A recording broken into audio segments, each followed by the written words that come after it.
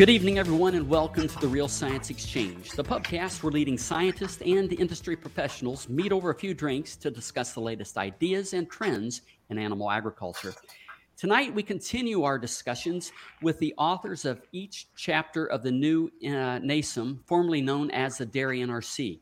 We're focusing on dry cows, transition cows, calves, and heifers for our conversation tonight, and it should be a lively one. Hi, I'm Scott Sorrell, one of your hosts here at the Real Science Exchange. Tonight, we're welcoming Doctors Jim Drakely, Bill Weiss, and Mike Vonderhaar. Each were highly involved in one or more of the aforementioned chapters. Gentlemen, welcome to the Exchange. Bill, you've been here at the Exchange a few times now. Now, the last time, as I remember, you were drinking a local brew from just across the river. So what's in your glass tonight? I stayed on this side of the river this time. Okay.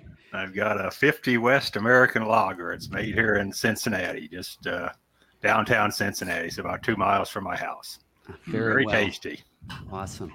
As I said before, I'm going to have to come down and have one of those with you sometime. Mike, this is your second visit to the Exchange, and Jim, this is your first. So what are your beverages of choice tonight? So I have a nice white wine, a Sancerre from France. That's very nice. Very nice. Yeah. And I asked, I really like Michigan beers. Normally in the afternoon, I would be drinking beer. But because you guys asked what I would like, I said some Glenlivet 15. Nice. And I'll just make sure that I drink a lot of water with it. Very well. Yeah. Well, Thank speaking of Scotch, that reminds me of the new co-host that I have in the chair tonight. We shared some Scotch at the World Dairy Expo together. Co-host tonight is Dr. Jeff Elliott. Jeff is a technical specialist here at Balchem. Jeff, welcome to the Real Science Exchange, and most importantly, what's in your glass tonight? Well, in my glass, as most of you are aware, and even when I was in grad school with Dr. Drakely, I was a big bourbon drinker. Drank bourbon all the time, drank it for years. Then I felt like I'd went through them all, and then been trying a lot of Scotch. But my summer drink is actually tequila. And this is a Casamigos tequila. And I think I got introduced to this maybe the first time I met Bill. We were at a conference together in Florida, in Mexico. And one of my friends introduced me to this, and it is really smooth. Everybody thinks, oh, tequila, but no, this is not your college tequila. It's good stuff. So. Well, I consume all my tequila mixed into a margarita, but I understand you drink that straight, neat. Right? I have it neat, but like Mike said, I've got ice in mind to stay hydrated. So Excellent. Speaking of Jim, do you have any good stories from when you worked with him down there? Yeah, I think I've got several, but we have a mutual destruction pact, so I'm afraid I can't share some of the best ones. Yeah. But I do remember one time when he and his wife Karina were babysitting my young boys, that one of my boys turned the water sprinkler or water hose on Jeff's son, and that was a bit of a kerfuffle for a little bit. But there's lots of good babysitting stories. Yeah, there were a lot. So one question I want you to remind me if this was true. Did you tell me once that you were allergic to cows? I did. Yeah, I am. Yeah, I just find that intriguing. Yeah. Yeah, if I would go out and work with cows and and have like contact with my arms on the hair or something, I would get a rash, an allergic rash, and certainly being around them in a dusty situation, I would have some allergic reactions. Yeah. Yeah. See, I just thought that was your excuse to get us to do the work. But, well, it has some side benefits in the right cases, but. Yeah. All right. Great stories. Hey, before we jump into our topics, let's hear from each of you. Which chapters did you work on? And then how did you become involved with the committee? And Bill, let's start with you since you're the chairman.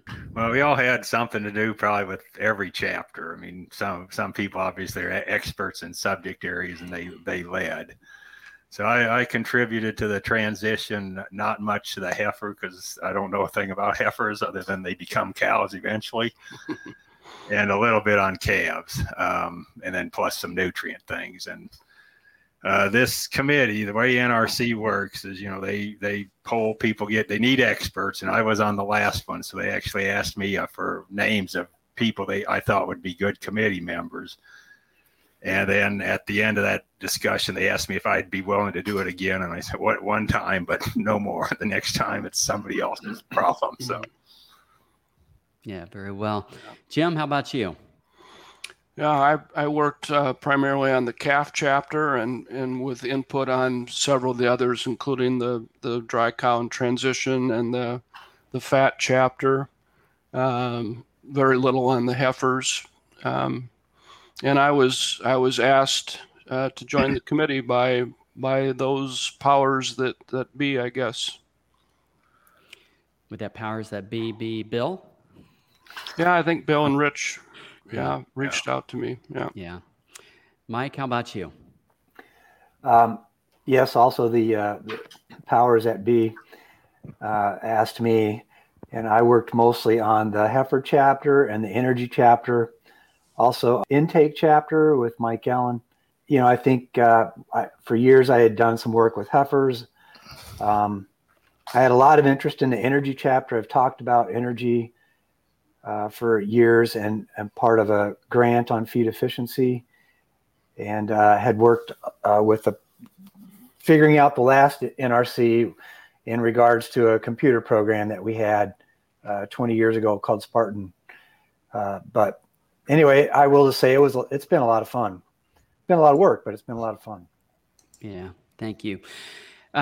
Let's start off with dry cows and transition cows. Bill, what are some of the key changes to that chapter, and what implications will it have on how we feed transition cows going forward?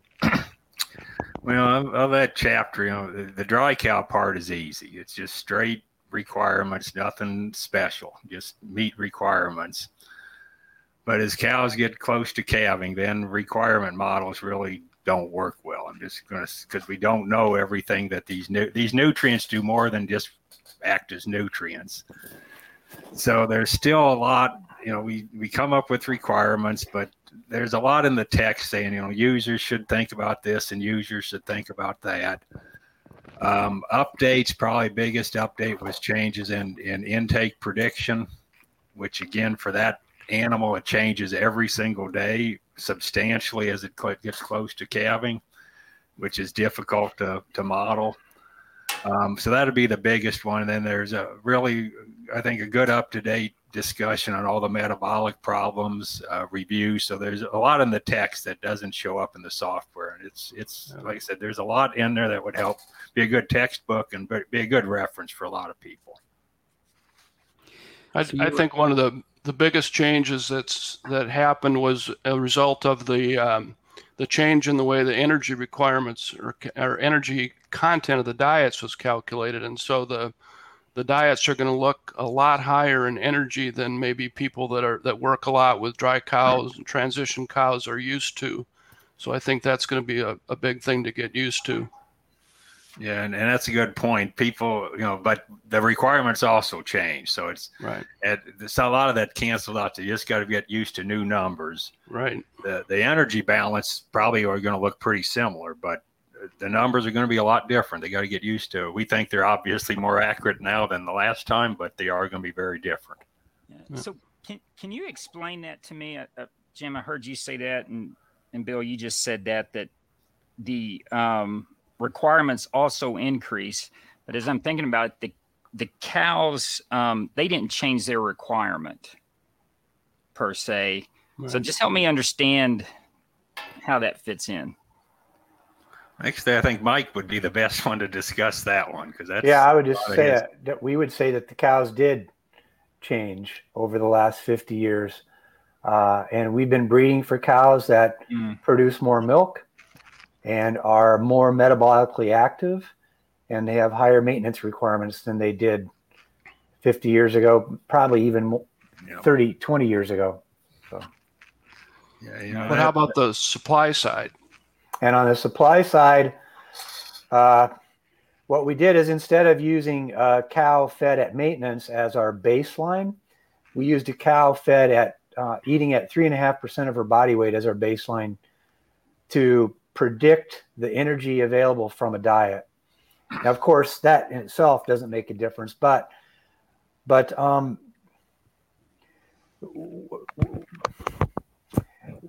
when we came up with projections for digestibility on different feeds for cows at 3.5% of body weight, and now for a dry cow, because she's eating less, the energy content of her diet, same diet, will look higher than it does for a lactating cow. You know, in the end, when we made the equations, we weren't exactly sure what would happen to the dry cow, whether the energy supply would look higher or not, and in the end it did. But I think it's okay. Yeah, I think, you know, the old NRC and even the one before this, their base was a dry cow fed at maintenance, which is about, for some of these diets, that's 6 kilos, you know, 12 pounds, 14. So extraordinarily low intakes, impractical intakes. But that was really the base. So, and that, I think, caused some problems. Another question I have along the dry cows. So in the beginning of my career, you know, I left Jim's lab in 1995 and went out into the industry, did a lot of ration work. And that's when the steam up rations were really becoming popular. We used them for many years. And despite the lack of data to support them now, at the time they were the best knowledge that we had. And philosophically, actually seemed directionally correct. Mm-hmm. So I guess my question is, with those steam up rations then and what we know now, how did that philosophy maybe help or hurt us? Well, I might tackle that. I think that as you say, the idea, the concept seems directionally correct, seems intuitive almost. I think that in practice, we didn't really get it right a lot of times, because if you think about what we would be trying to do, we want to go intermediate to a far off dry cow into the fresh cow ration, so that you're stepping up the cow in density. And I think that a lot of the trend early on with the steam up rations was people went really wild on the steam up part. And so there was no real step there there was a big step from the dry cow to the close-up cow, but then not as much of a step to the fresh cow. That's part of the problem, I think. The other issue is that the cows, we know now that the cows are becoming catabolic somewhere in that last few days before calving. And so we're kind of working against nature by trying to push this real high energy density diet onto the cows when they're gearing up to make the adjustments in metabolism that they need to divert nutrients to the mammary gland. So I think a lot of the work that we've done since then has showed that a more moderate steam up approach, or even a single diet that's kind of in the middle, can be just as effective and work with the cow better. I think, you know, this has been an area that there's just a huge amount of research that's been done in the last 10 or 20 years compared to before 2000. So I think we've learned a lot on how to feed these cows, and it's improved. I agree everything with Jim said. And you know, back then there was this idea that the rumen physiology or morphology had to adapt and all this stuff, and that's been pretty much shown to not really be that important. So, yeah. Well, the rumen adapts really quickly. Exactly. Yeah. We don't need these 3 and 4 weeks like we used to think. Yeah, and that German work that was based on, the diets were almost entirely wheat straw. Mm-hmm. You know, there was just nothing fermentable in it. And so I think if we have typical diets that are going to have some corn silage and some other more fermentable feeds, I don't think there's an issue with the rumen papillae and the rumen tissue adaptation. There's still an issue of rumen microbial adjustment, but as Mike said, that I think things change pretty quickly. I think another interesting thing, if I could add one on that one, is that with the previous versions of the NRC, if you fed a high grain diet versus a high fiber diet, you'd see a pretty big difference in the predicted energy supply per kilogram of diet. With this version, starch depresses fiber digestibility. And therefore, when you look at two diets, one high in starch, one high in fiber, the difference in predicted energy density or energy supply per kilo is not that different. And what starch really does is allow the cows that are really limited by gut fill, it allows them to eat more. But that's not a big problem for cows that are not producing a lot of milk around the time of transition. It's probably not gut fill that limits intake. It's something else. Hormones, changes in metabolism that are going to happen. Right. What about amino acid requirements?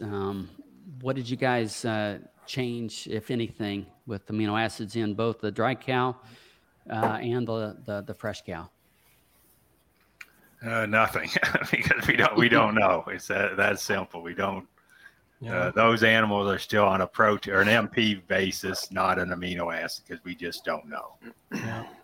So maybe I can expand on that or take another question. Going back to the previous question, that those close-up rations, and we don't have to adapt. Part of that is probably also because we've gotten better at feeding fresh cows. Even though we don't know a lot of that, compared to 20 years ago, we're doing things a lot better. So maybe my question is, we don't know now. What do you think for the next NASEM in 10 years when y'all all come out of retirement and riding that one? What are we going to need for those fresh cows? What kind of information? I'll start and turn it over. One is you always need a metric. What response variable? And so far it's been pretty much we feed a pre-fresh cow and we look at milk production. And there's a lot more to this than just milk production, early lactation, on calf health, colostrum quality, all these other things we never look at. So one is we just got to develop good metrics to evaluate diets with. It's much more than just maximizing milk production. Yeah, I'd agree with that. I think in terms of the pre-calving diets, I think we've, as Bill said, we've made a lot of progress, and I think can do a pretty good job feeding them. I think there's probably getting to be enough information now that maybe a meta-analysis or two on things like colostrum volume and colostrum quality could be prepared by another 10 years. In terms of the fresh cow, I think we're still defining things, and in particular I think an area that's unanswered scientifically anyway is the whole rumen fermentability and how high an energy density you can go with the fresh cows. A lot of people are still worried about or nervous about pushing very high starch rations in the fresh cow, but others will show you great results from pushing cows harder than some of our recommendations would say. So I think we still need more information on that issue of fiber adequacy and energy density and fermentability in the early fresh cow period. And that relates to then back to the amino acid question about metabolizable protein, metabolizable amino acid supply. If you can get cows to eat a lot of energy, you're going to make a lot of microbial protein. So that helps out the MP side. And I would just add, I think how diets affect the hormones that affect partitioning and intake is something we still have more to learn about, especially in that transition cow. Yeah. Bill, you were also involved with the minerals chapter. Anything change with minerals for transition cows? Yeah, a bit. And again, this is at the transition cow, minerals are much more than just meat requirements. And that's really what the NRC does, is meat requirements. And you have the hypocalcemia issue, which is totally, well, not totally, but not meet requirements. You have to feed them special. There is a very, I think, good in-depth discussion about ways to minimize hypocalcemia. But again, we can't come up with requirements for doing that. We say, you can feed DCAT, or you can feed low calcium, you can feed calcium binders. There's a lot of ways to get there. If you just look at requirements, I'd say the only one that changed appreciably would be magnesium. That's because of both better data on absorption and some maintenance requirement updates. But in general, they haven't changed much. But again, this is a section where you got to read the book and find all these little fine-tuning things that nutritionists need to think about that's not going to show up in the computer program. Speaking of magnesium, I recall in your presentation there was quite a bit of difference of availability depending on the source. Can you expound on that just a bit? Yeah, it's in the last one, I don't want to degrade that too much or say too much bad things, because they didn't have the data we had. There's been since that came out, I think it spurred a huge amount of magnesium research. So we had data they could only dream about. And they came up with some absorption coefficients that ended up being quite wrong because of some calculations they made. So the AC's absorption coefficients in general are much better now, again, because we had hundreds of data points and they had 5 or 6, so huge data difference. But it's still on these supplements. Magnesium oxide is primary supplement. It's a manufactured. It is not a mined mineral. It's manufactured, and the way they manufacture it has a big effect on how good it is. And so that again is discussed on things you need to think about. The numbers in the book assume pretty good magox, but there's some pretty bad magox out there, and that obviously would take different supplementation rates than the good stuff. So we don't have, there's not in the feed library, there isn't a thing called good magox and bad magox. They're just magox, and users are going to have to adjust accordingly. So, and it is highly, highly variable. What accounts for those differences, Bill? Is it impurities in the resulting product, or what is it? It's part of it is particle size, which is easier to quantify, and that. But the biggie is they have to make this stuff and they have to cook it at a very high temperature that I can't remember, but 1,400 degrees for a very specific time point to drive off impurities and make that reaction. And if they cook too low or too short, it's no good. If they cook too long or too hot, it's no good. Yeah, I was going to say, I didn't know it was a manufactured product, but sometimes they look like little glass balls. Yep. Just very small, tiny glass balls. And that's been overcooked. And again, there's some very good companies out there that make very good magox consistent, and then there's some other ones that aren't so good, and just find a good supplier that supplies good stuff and stick with it. So. Yeah, so Bill, you said size matters. Is it fair to assume that smaller is better here? Yep, and for minerals in general, smaller is better. In fact, almost every nutrient, smaller is better. So, all right, gentlemen, before we transition away from transition cows and maybe over to calves, is there any big areas that we've missed? I'd like Jim to talk a little bit about fat supplementation and especially early lactation. Well, not many people do it to the dry cow, but early lactation, I get a lot of questions. Should we eat fat? Yeah, the older literature and kind of my storyline has always been that we should kind of go easy on fat supplementation after calving, because it didn't appear like that supplemental fat would suppress body fat mobilization, and so you just end up with too much fat in the system to metabolize efficiently. Some of Adam Locke's recent research, however, would tend to point towards maybe some more opportunities for feeding supplemental fat in the early fresh cow period. I think part of it is just we're talking about smaller amounts of fat in general than we were maybe 15 or 20 years ago. So it maybe is closer to what I was recommending previously as well. But I think that there's some better evidence from his studies and some of other people's that a moderate amount of fat could be useful in the fresh cow diet, as long as we're not going staying in the 5% of total diet dry matter range for the amount of supplemental fat. Prepartum, again, there's some work done there, and I don't see much benefit in that. There doesn't seem to be any specific metabolic signaling that fat in general gives us that would make it a more desirable source of calories than starch or fiber.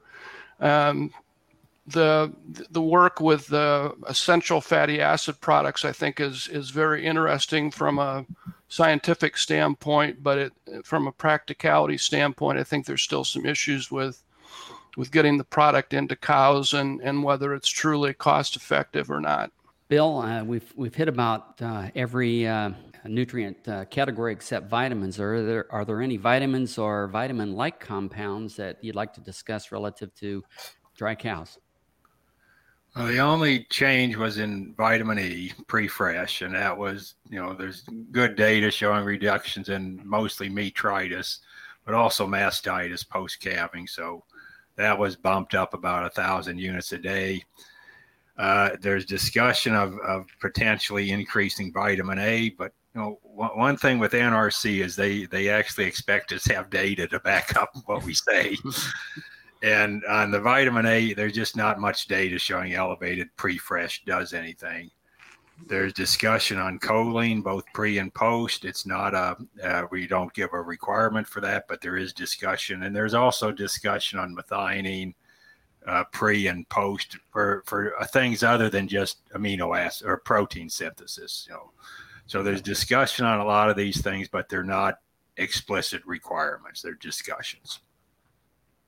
All right, very well. Well, if it's okay with everyone, let's transition to calves then, and I'll start with Jim. Jim, what are the big changes related to calves, and what kind of implications will it have for feeding calves going forward? Yeah, well, the calf chapter was extensively revised. We built a new model for predicting the energy requirements and predicting growth from the amount of feed offered, that I think does a much more accurate job of predicting calf performance than the previous model did. So that's a big change. We have a starter intake prediction equation or equations that will allow estimates of starter feed based on the amount of milk that the calves are consuming and their size or age. The mineral requirements have been better defined. Before, the requirements were all just listed as percentage of the diet or percentage of a milk replacer or starter.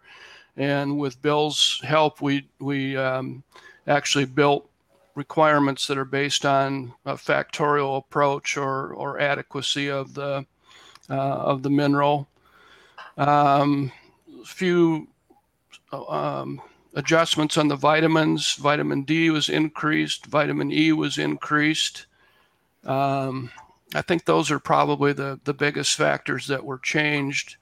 And I think it just in terms of implications, we're going to be able to do a lot better job of predicting what our calves are should be doing with a given level of feeding.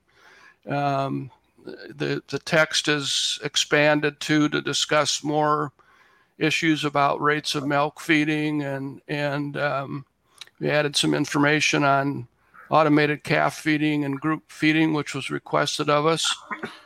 So the text has been expanded as well. Is there any discussion on optimal growth rates? Sorry, Jeff. Yeah, there's not really a discussion of optimal growth rates per se. I mean, it's discussed of how the amount of milk that we supply will affect growth rate. And, in general, it looks like the more you feed, the more growth you get. Whether that's a positive long-term, there is some discussion on that. But as far as trying to set an optimal growth rate, we didn't tackle that. Yeah, I wouldn't mind hearing your maybe philosophical comment on this, but on the optimal growth rates, maybe from all of you, can we grow them too fast? And I think of two things, and it's more on the poultry side.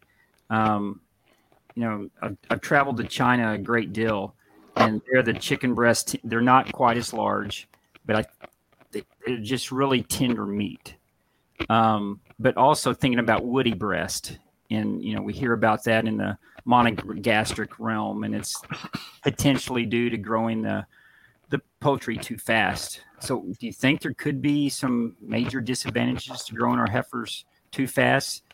But I will add the caveat first, and I'm not sure that's a problem here in the U.S. historically, because I think we've shortchanged them all these years. But if we were to ever get to that stage. Yeah, it's from what we know now, it's hard for me to imagine that we would ever get to that point from a practical standpoint, at least. Experimentally, we have calves that are growing more than 2.5 kilos a day in the early milk fed period, individual calves. Whether that's too much or whether there would be some negatives that would show up, I don't really know. But my bias is that I don't think that the early growth rate is going to have any negative outcomes. But I don't know, what do you think about that, Mike? Yeah, I agree with you, Jim. If you just think about, we fed veal calves for years. I realize that we slaughtered them at a young age, but I don't really think you see soundness problems with their growth. No. I'm not an expert on veal calves. I have, you look at beef calves that are nursing a dam that produces a lot of milk. You don't see a problem with soundness of growth. I mean, they just grow big and fast, and they look nice. Yeah. So I don't think that feeding calves for rapid growth is a problem. I think it could potentially be an issue for older heifers, which we can talk about later, but I don't think it's a problem for calves. In fact, the data even says that faster growth is probably good, right? So for later milk production. So whether you need 2.5 kilos, I don't know if that's any better than 1 kilo, but no, that's just an individual calf basis. So I don't think we'd ever get there on an average. You guys think we get this question a lot too. Is there a breed difference on what you do? I know the rate of growth will differ, but do you think you get the same response with Jerseys with this rapid growth or increased growth as we do with Holsteins? Yeah, there's again not a lot of research evidence, but certainly what you see in the field is people are making Jerseys grow pretty rapidly too. The couple studies that are available, those calves gained pretty rapidly and seem to respond in general in the same way. Yeah, I agree with Jim. Kind of changing directions just a little bit. Was there any thought given to epigenetics? Well, we're kind of talking about the dry cow and heifers. And is there any discussion? And if not, do you guys have any thoughts related to that? There is a couple paragraphs discussion in the text that talks about possible epigenetic effects, specifically related to different fatty acid profiles for the dam and methionine. There's I don't believe there's much on the choline information because that came out a little bit later in the process, but certainly the general ideas, general principles that it's something that's an emerging field. That's kind of what we can say at this point is there's a lot of interest in it, but there's not a lot of data to this point. We should have added that one to our list of things that they need to do for the next NRC.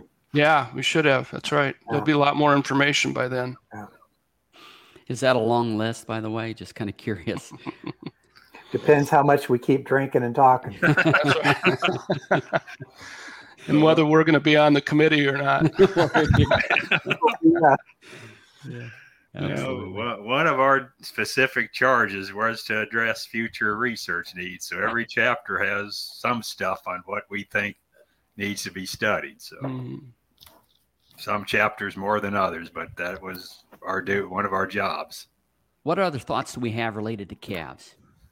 I think one of the things that's a black box yet in the area of the calf that needs more research is the whole series of changes that take place around weaning. So as the calf goes from a milk and starter fed animal to solely a ruminant, there's tremendous changes that we know are happening in the digestive tract, but we don't really know the time course. We don't know the implications for requirements, and that's a real black box. But one of those things that the industry is probably not going to fund because there's likely not a good product or two at the end of the line there.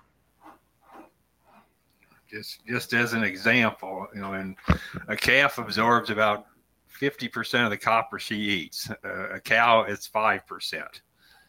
When does it change? Right. Who knows? I mean, it's a great example. No, Jeff, what else you have? No, I was just thinking about that last comment. So I just want to make sure I heard you right, Bill.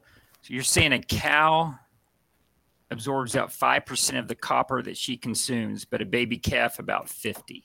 Yep. So somewhere between, let's say, weaning and maturity, there's quite a transition. It would be, once the rumen starts functioning, it'll be sooner rather than later, but okay, because the rumen is making all these changes. But again, is it a week after they transition or a month? And that can have a big, do we feed it like a calf and have very low copper because we assume they absorb a lot, or do we feed her like a cow and feed them a lot because they don't absorb much? And that has consequences to liver accumulation and other things. So I think we just took the average. I think that's pretty much what we did because we didn't know what to do. I think we punted on that one. Yeah. I think the other thing that the next NRC will probably have more on is how to feed the calf in the first few days. The whole idea of transition milk. Mm-hmm. If there are specific things we could feed to enhance immune function, gut development in those first few days. Yeah. And I just want to make one comment about the calf chapter, which Dr. Drakely did a lot of the work on the calf chapter. Is I think it has more references than any other chapter. Is that right? It's got a lot. It's got a lot. So it's a very thorough review. Yeah. Well, the whole NRC, the whole book, as we're calling it, it's going to be like reading War and Peace, I think, for people. So with all that, those references and that apparently then research that we've done, one thing that just drives me nuts in the field is that a farmer or a dairy producer will spend so much time and effort and money to select that perfect semen match for that cow. And then as soon as that calf is born, they forget about it. Yeah. Some farmers. I should say that, but I tried to do research on a farm 2 years ago or something. That was a large farm, 60 cows calving a day. And we were looking at a way to improve immunity in the first few days. Their calves were so well taken care of. I mean, there was no way we had 60 calves per treatment. We couldn't show any positive benefit of anything, probably because they were doing such a fantastic job. Oh, that's 2 feet fantastic. Yeah. Colostrum within 15 minutes, another batch of colostrum within the next 10 hours. So there are some farms that are really doing it right. Yeah, agreed.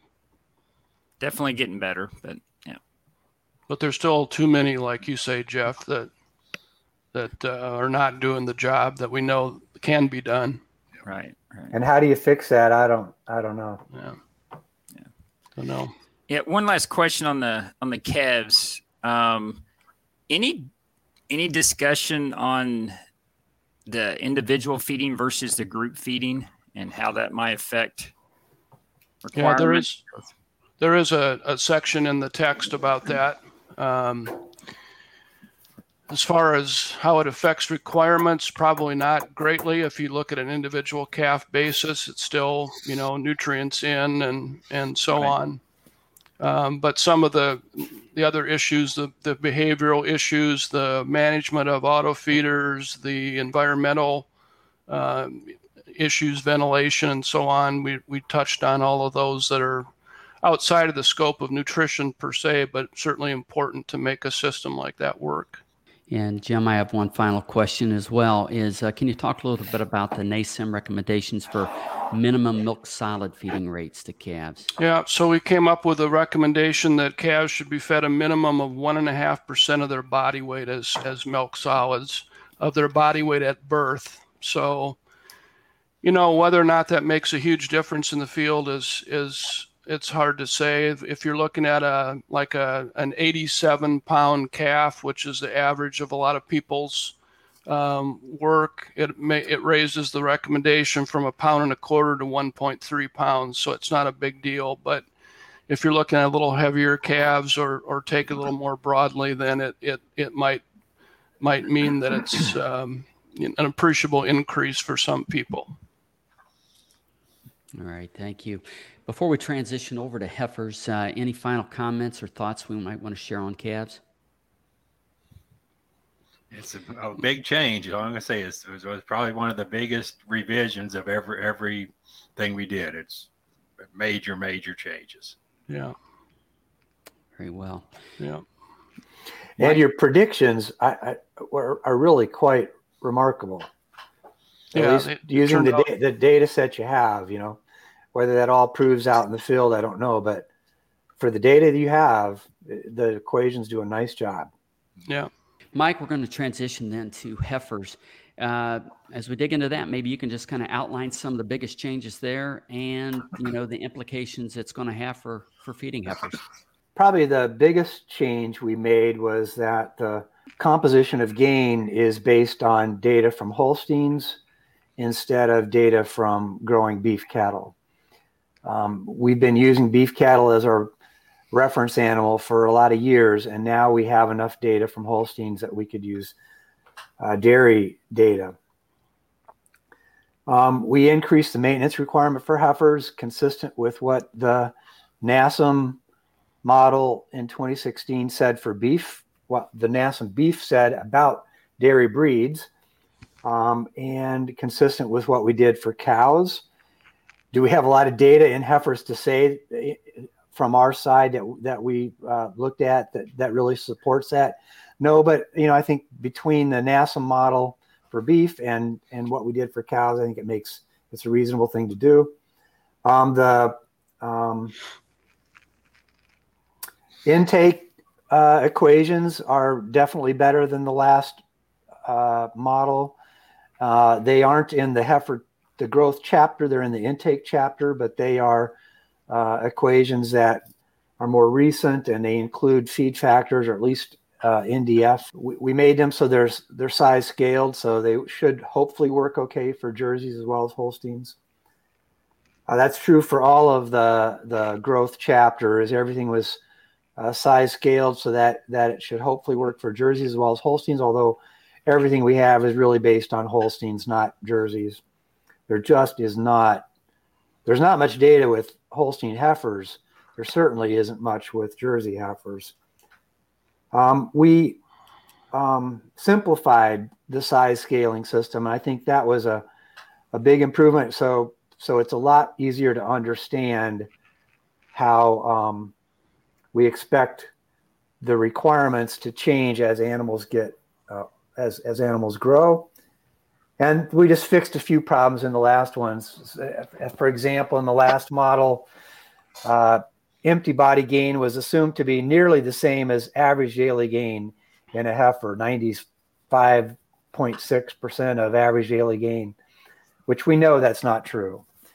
And so to start building a better model, at least we got to have some of our basic fundamental facts right. So will this make a dramatic change in how we feed heifers? I don't know that the diets are going to be that much different. In fact, there will be times that I'm sure that is probably not going to work. Okay, we don't have enough data to say that this is going to be accurate, especially in all situations. But in terms of looking at relative changes, you add forage, what do you expect to have happen? You add non-forage NDF, what do you expect to have happen? You had grain. What do you expect to have happen? How growth rate might change? I think it'll do a better job of that. And we have a system we can build forward on. Do you have any thoughts or opinions on, we'll go back to the concept of optimal growth, right? We know that first calf heifers, even second calf cows, they're still growing. And so is it more optimal to have them put on that growth before calving? Or do you have any thoughts or opinions on that? Well, regarding the optimal body size at first calving, surprisingly, there's very little data to say, very little research to actually say one thing or the other on that. The few studies, and by that I mean there are studies that are correlations, but they're not causative. So there are a few studies that actually show that if you have heifers calve at a heavier body or weight, and I don't mean fat, I mean sound growth, normal body condition, animals that come into their first calf being larger, closer to mature body weight, will produce more milk than those that are smaller. But of course, there's cost both ways, right? So if you can get an animal into the milking string earlier, that's less time that you have her in a non-productive state. So there's that. In terms of profitability, I'm not sure what the answer is and what we have in the chapter is that somewhere around 82% of mature body weight is a good time to get her into the milking string. If you want to talk about optimal growth earlier in life, that's a different question. We do have a section on that. So let's talk about that then. So there is a section on optimal growth rates for heifers, and the critical time is between probably sometime after weaning, I don't know when, and about the time of puberty or maybe breeding. It's not clear cut then either, but there's a time when the mammary gland is growing at an allometric growth rate, so it's growing faster than other body tissues. There's really good data to show that.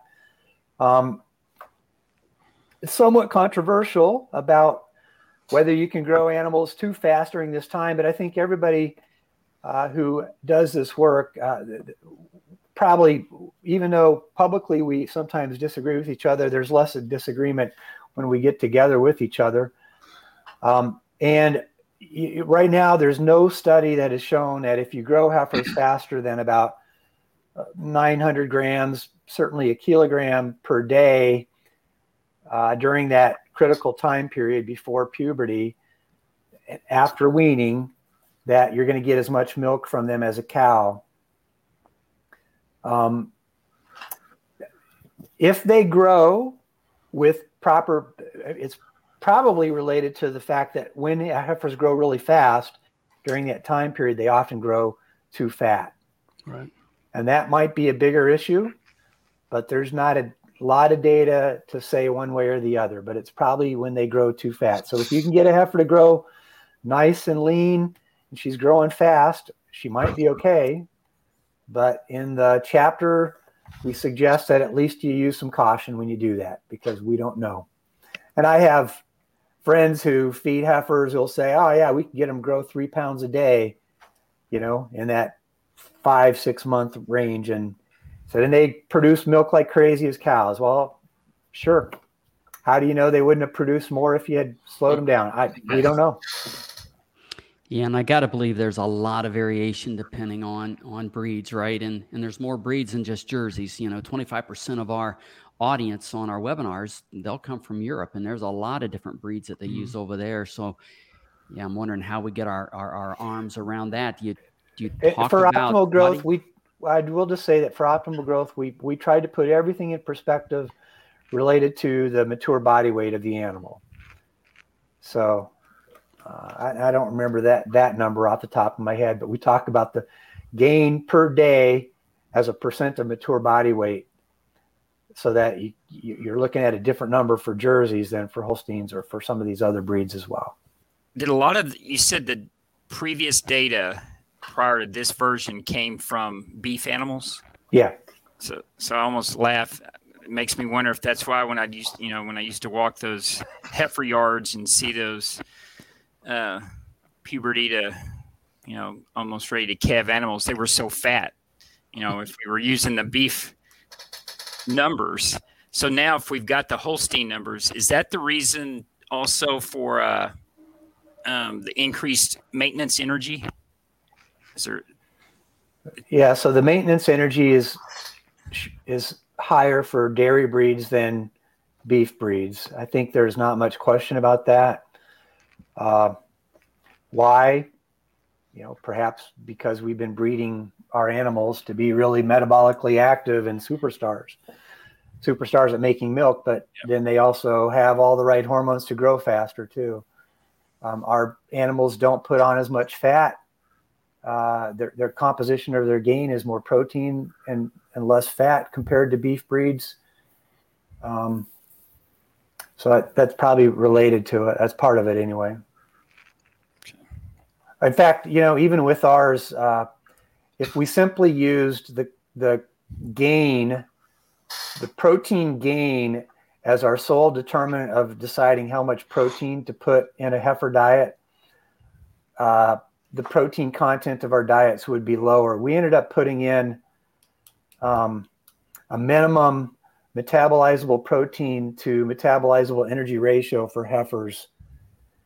And that minimum ratio comes into play for most of the heifers once you're past about 4 months of age, I think. There's data to support that. Okay, we cite the papers to support that in the chapter. Why might that exist? Well, it's possible that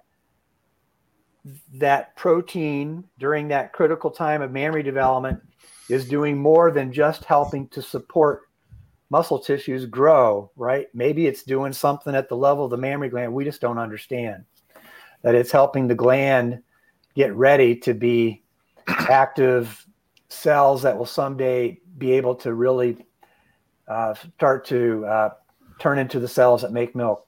Mike, we were talking about research gaps previously. What do you think some of the biggest research gaps are related to heifers? Yeah, so we do list that in the chapter, and the problem with a lot of the studies that are in the literature is that they often seem to be missing some critical component that we really need to be able to put into our models. So maybe they do a good job of describing growth and maybe even composition of gain, but they don't have anything about the composition of the forages. And the diets aren't well described. They might have been studies that were done by somebody who wanted to look at how diets affect future milk production, and they figured, well, it's not so important to put all the details in regarding the nutrition part. So it just seems like there are often holes in any study you find to be able to use this to really help build a model. And the problem is we don't have a lot of data to say what the conversion of metabolizable energy should be to net energy for maintenance, or retained energy, net energy for gain. We don't have a lot of good data to say what the ratio or what the conversion of metabolizable protein is to retained protein or net protein. And so we had to rely on either old versions or the NASM beef model or some combination of the two to come up with those numbers. And that's the biggest hole we have. And we really need more studies with heifers where all of the important information that goes into a model is put into the paper. And sometimes that means that researchers will have to fight with the editors, because sometimes the editors are going to say, why is this in there? And then the people need to say, because the next NASM needs it. And sometimes we don't know what the next NASM is going to want. So maybe we need to, Dairy Science now gives us the option of putting in tables or information that just go into an electronic supplement. And we should include that stuff. Yeah. Bill, Jim, anything you'd like to ask Mike on this topic? I might just make a comment kind of back to the unknowns or things that we need more research on. that we had hoped to make the calf requirements blend seamlessly into the heifer requirements, and they don't. There's still a gap there based on the two different systems where they come together at about 125 kilos of body weight. And that's, again, it's because Mike's extrapolating back on the heifer end to the low rates, and I'm extrapolating up on the calf side to those body weights, and there's no real good data to make those connections. So that there's still going to be a kind of a crossover for people at some point when you stop using the heifer or the calf model and start using the heifer model. Yeah, really good point, because when you get to that crossover period, you'll see the protein percent of the diet suddenly jumps up, as I recall, which I'm sure is probably jumps up too much. So I'm sure the heifer model is probably wrong right there. One of the reasons there is that we put in a crude protein requirement. The model is really based on metabolizable protein. Right. And in the tables, it has a crude protein requirement, but that's pretty much irrelevant when you start to use the software. And probably in those younger heifers, we used in the tables, we said CP is converted to MP with like 62% efficiency. And for those younger heifers, it's probably higher than that. Yeah, we used 70%. Yeah, so that's part of it. And maybe we should have dropped it from 70 to gradually to 62 as the animal got older. Right. But it's kind of a guess on how you do that. So yeah, we didn't. Very well, gentlemen. I just finished my bourbon, so that means it's last call. And so what I'm going to do for last call is just kind of ask each of you to kind of wrap it up with, 1, 2, 3 things that the audience should take away from the discussion this afternoon. And Jeff, I'm going to start with you. Oh, okay. No, great conversation. Appreciate it. Appreciate being on here. A few things I took away, and we started with the term directionally correct. That's what when I did more nutrition work, that's what I always tried to do. I knew I wasn't ever spot on, but anytime I made a change, I wanted to be directionally correct. And that's kind of what I heard from these guys, that we've still got some changes that need to be done. We need more research, but we're going in the right direction. So I think that's key. I think also that for the last month of pregnancy, that there was increased energy and protein requirements. So just putting more pressure on that cow, that everything that we can do for that animal is key. And then I like this last conversation about the heifers and getting really closer, really being directionally correct with them, getting away from the beef side, having more Holstein data. I think that's going to help a lot more than we realize. Yeah, thanks, Jeff. Jim, what thoughts do you have? Oh, I think I'm proud of the calf chapter, the calf model, because I think it does a good job of predicting at least research data, and I'm anticipating that it's going to do a good job in the field. I think it is directionally correct.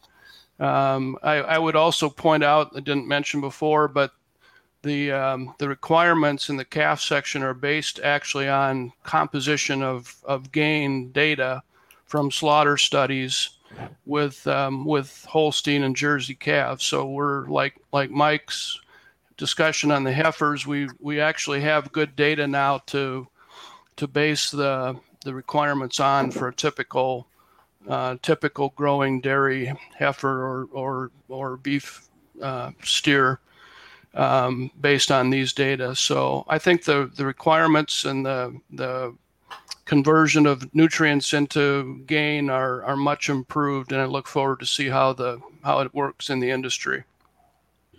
Good. Mike? Yeah, I think I agree. I'm happy with what happened in the heifer chapter.